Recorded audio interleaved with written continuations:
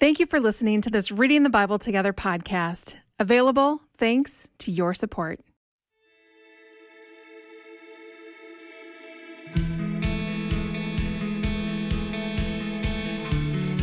Welcome to Reading the Bible Together podcast. I'm your host, Angela Smith.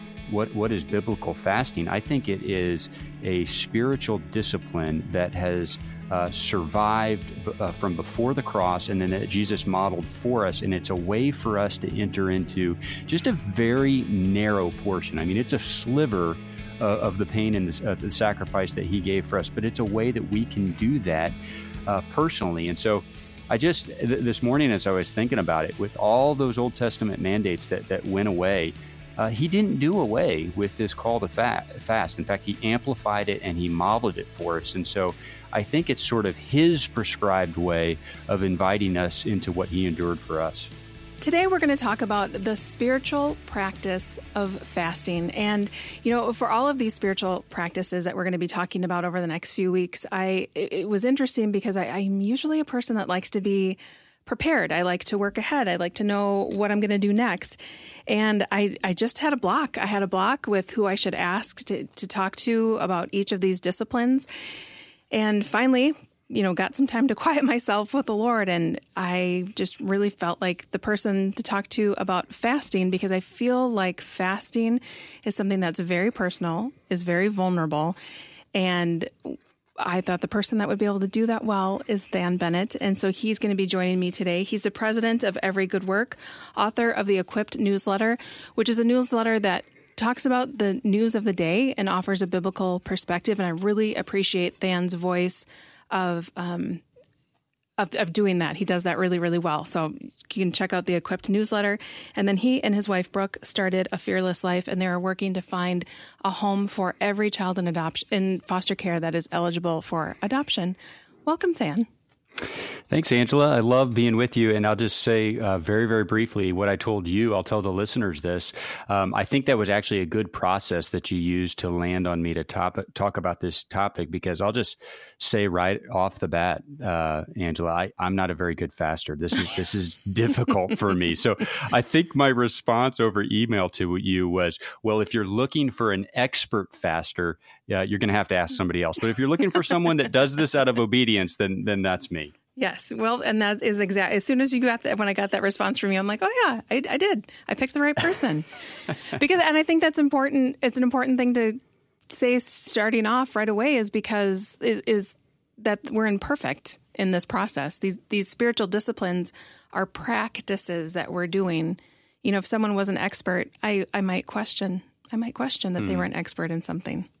Yeah, well, and also, these are personal disciplines, but they're also communal. And so, I come to this conversation recognizing that I need people like my wife, Brooke, who has always been a very faithful faster. And then also our church, Angela, our church does a very good job of stewarding this and of spurring us on. We're actually doing a Lent fast this year from Wednesday sundown to Thursday sundown. And so I just say that to say, for those of us who this is not supernatural for, I think getting around people who maybe have more strength in the area, I think it's really key.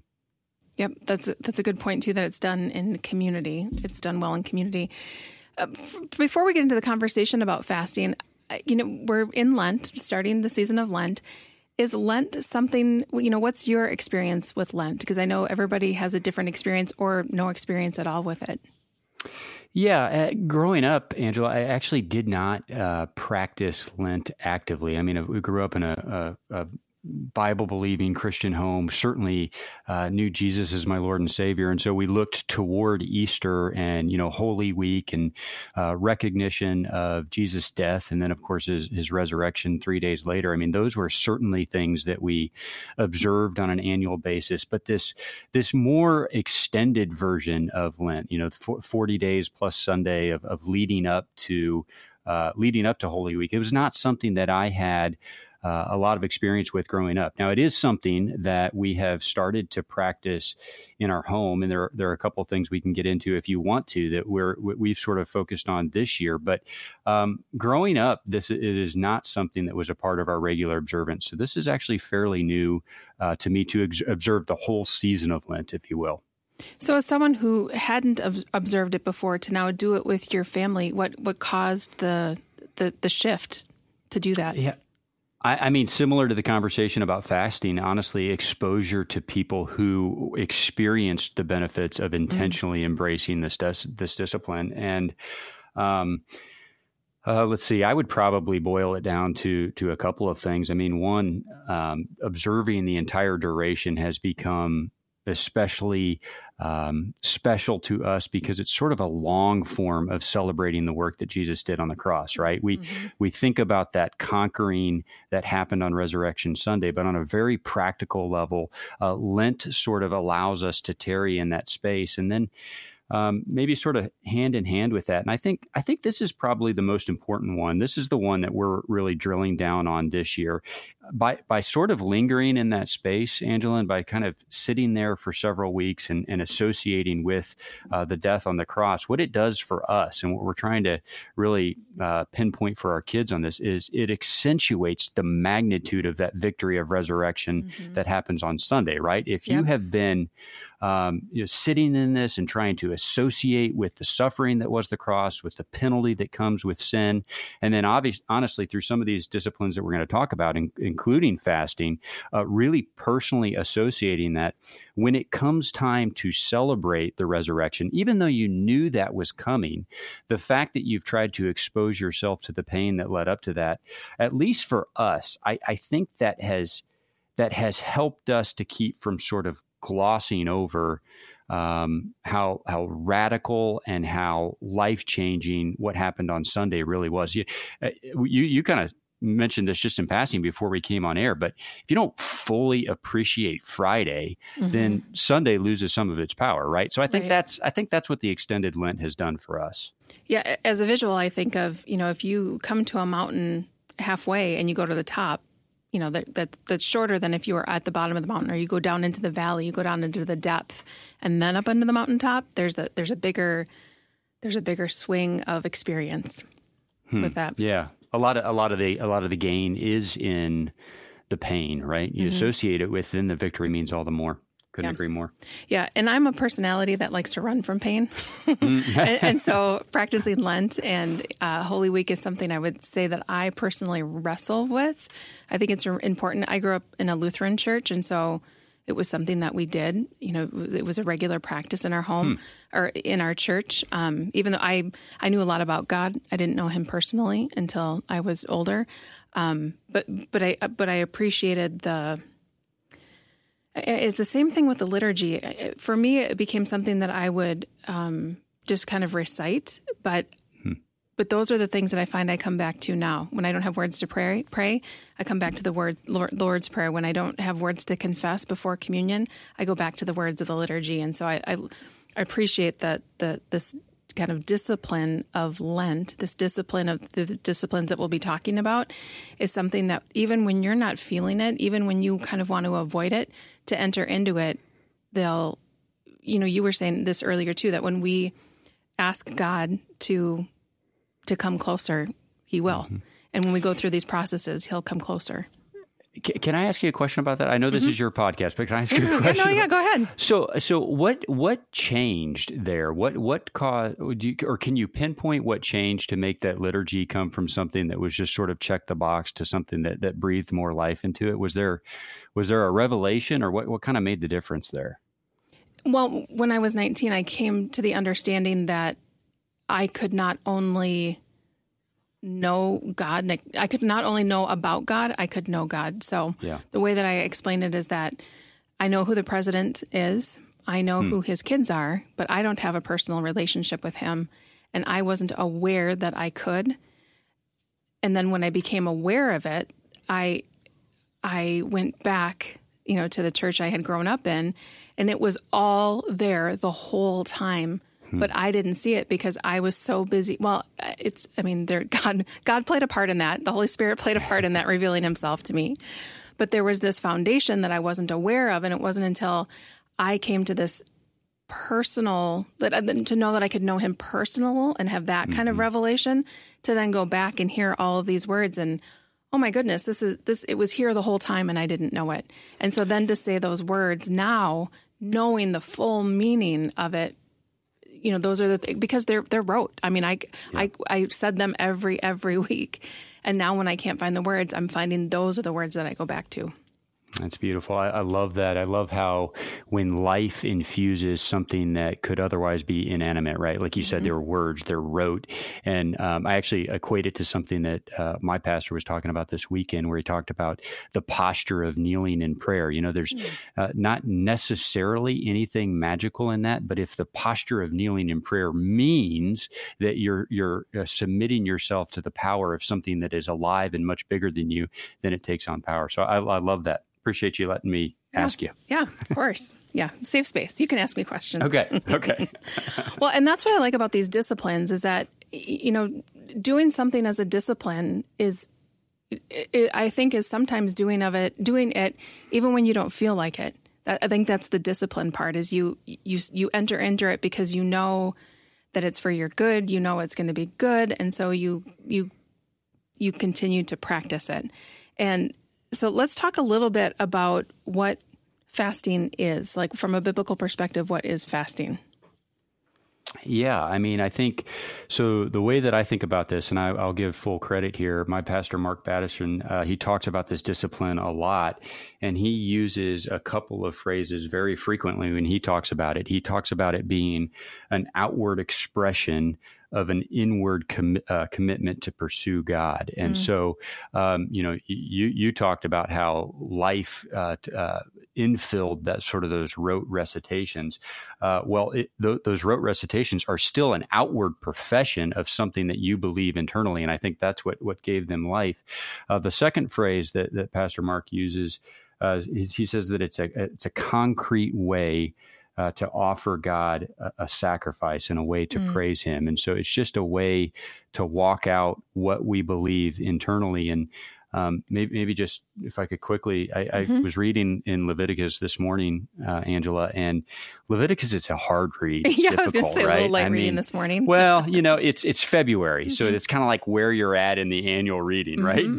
But no, I was actually thinking about this conversation that we were going to have today, and it struck me that all of these sacrificial requirements that Leviticus details, virtually all of them went away when the cross happened, because Jesus took the place of the sin offering, the guilt offering, all of the other offerings that are detailed in Leviticus. But this practice of fasting that we're talking about today, that endured. It endured, and not only endured, but it was one that Jesus modeled himself, and that he said that he expects of us. And so, you asked the question, what is biblical fasting? I think it is a spiritual discipline that has survived from before the cross, and then that Jesus modeled for us. And it's a way for us to enter into just a very narrow portion. It's a sliver of the pain and the sacrifice that he gave for us, but it's a way that we can do that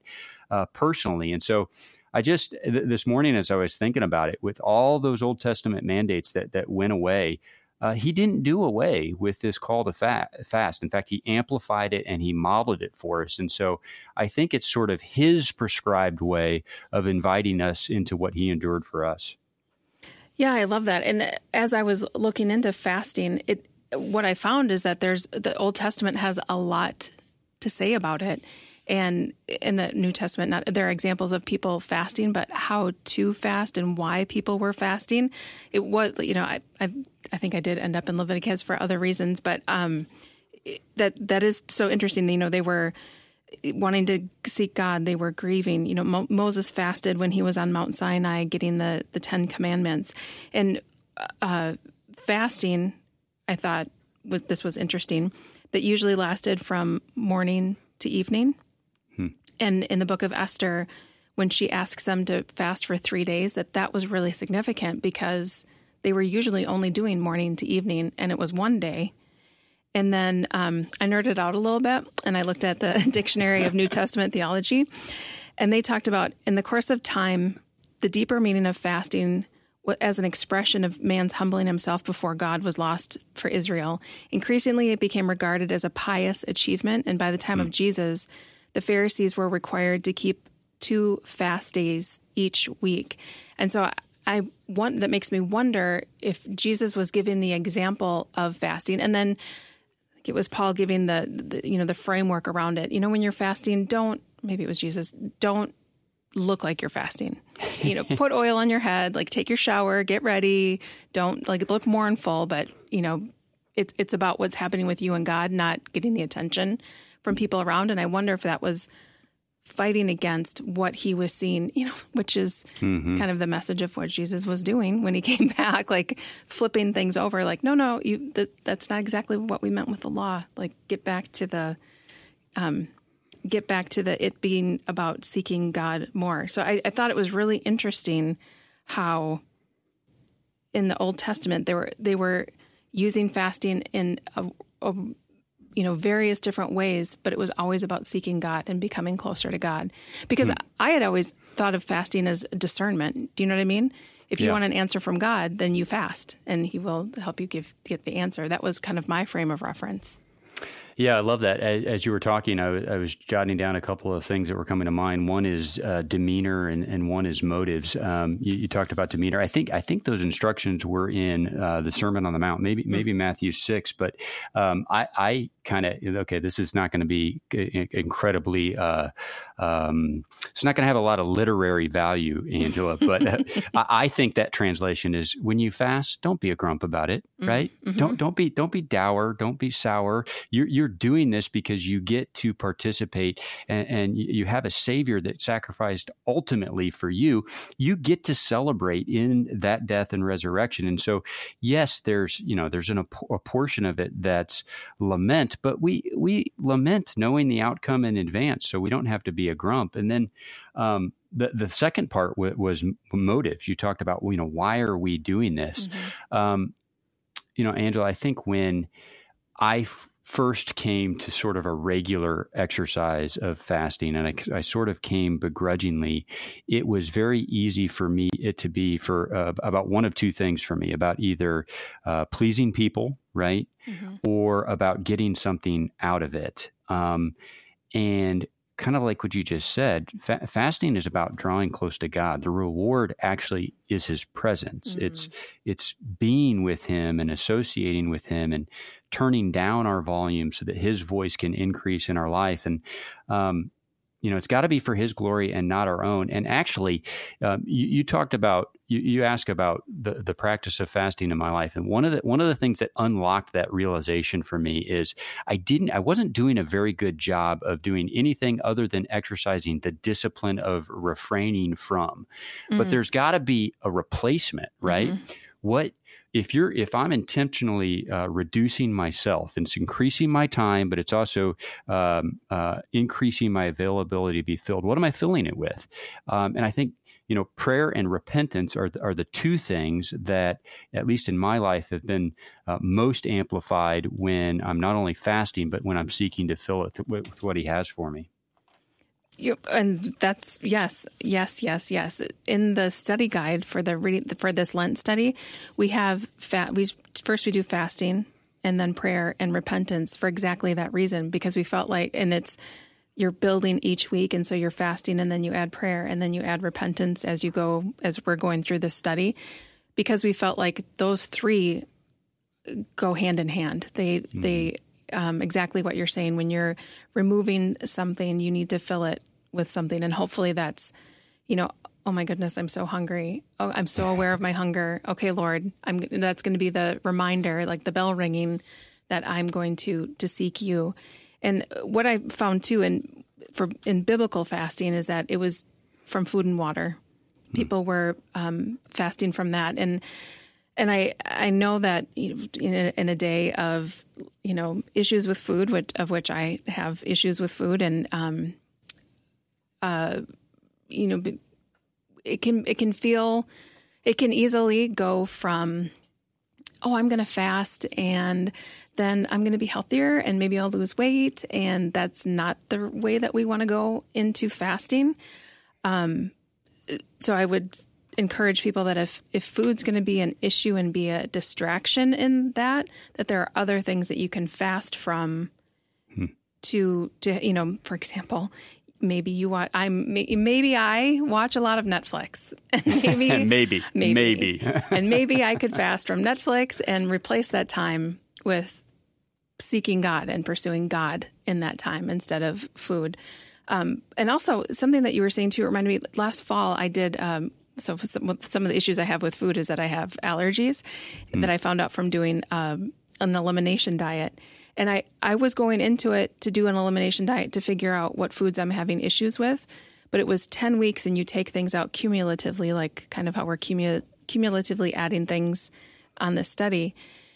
And so like 10 weeks, I didn't have sugar and any sweetener and all these different things. And I wasn't intending to fast and to seek God, but purely by the act of taking things out, and denying myself revealed things about my character that I needed to go to the Lord about. And so what wasn't necessarily starting as a fast ended up kind of acting as a fast because of what was just naturally brought up by that process.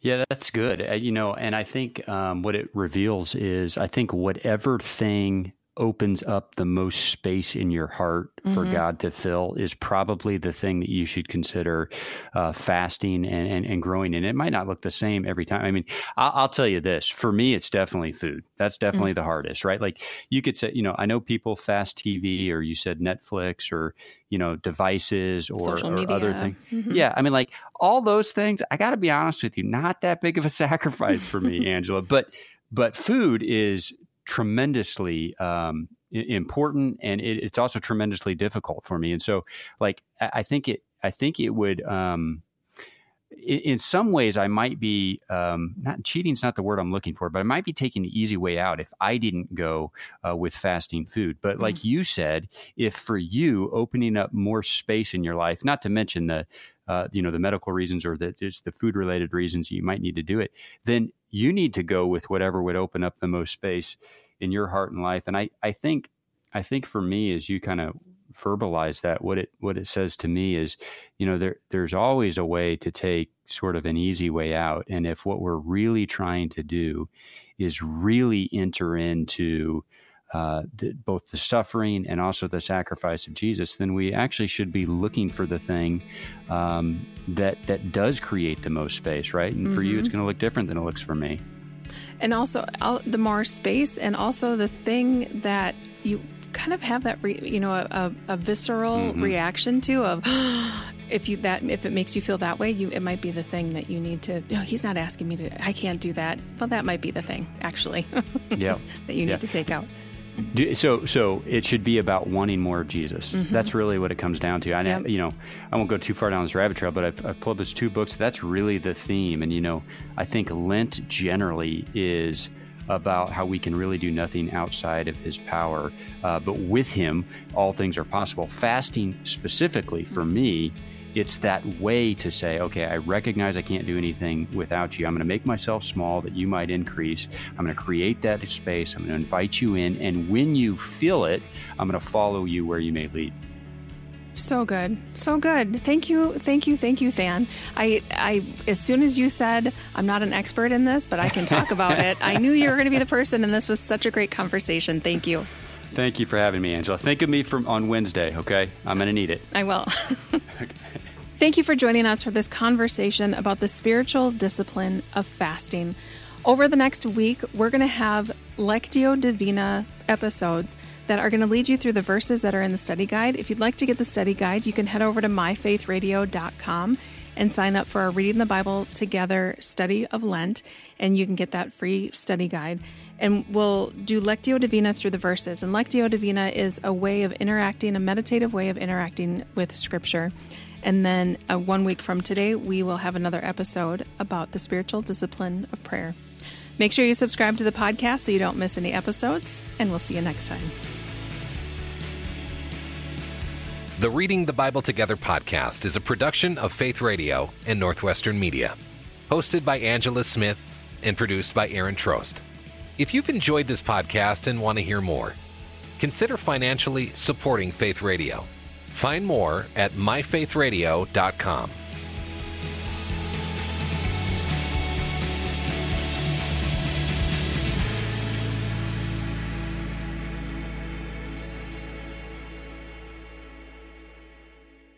Thank you for listening to this conversation on reading the Bible together. These conversations are available because of your support.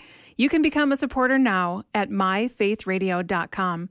Please subscribe to the podcast so you don't miss any episodes, and share it with friends so together we can inspire more people to read the Bible together.